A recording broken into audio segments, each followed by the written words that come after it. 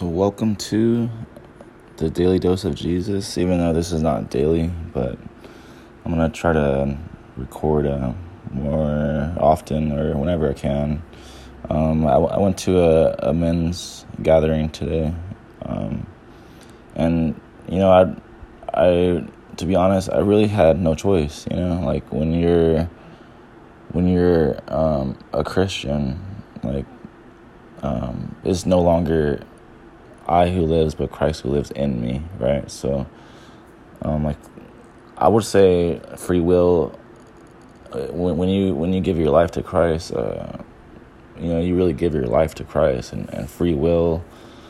You could always take it back, but it's blaspheming the Holy Spirit is very hard to do. Like say I didn't go to the men's gathering today.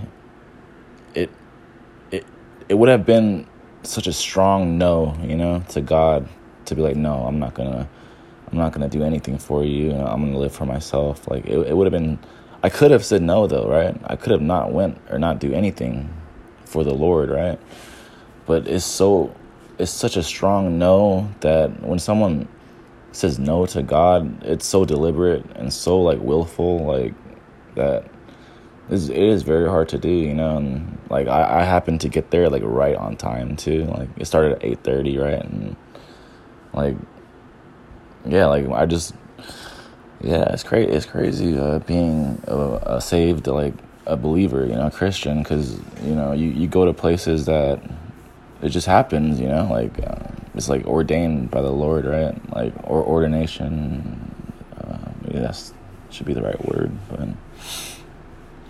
But it was good to be around other believers, even though like I'm not in my right mind right now, because I've been like giving in temptation, like old sins and stuff, and I'm not like 100%.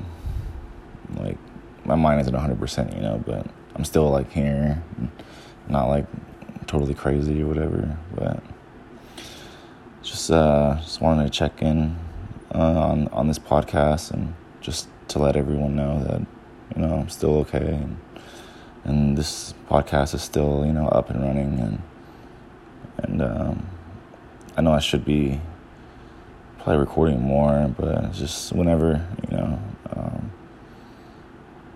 I get the chance to record, I will, just like this right here. And, I guess I'll just end this recording with a prayer, and Father, I come to you in Jesus' name.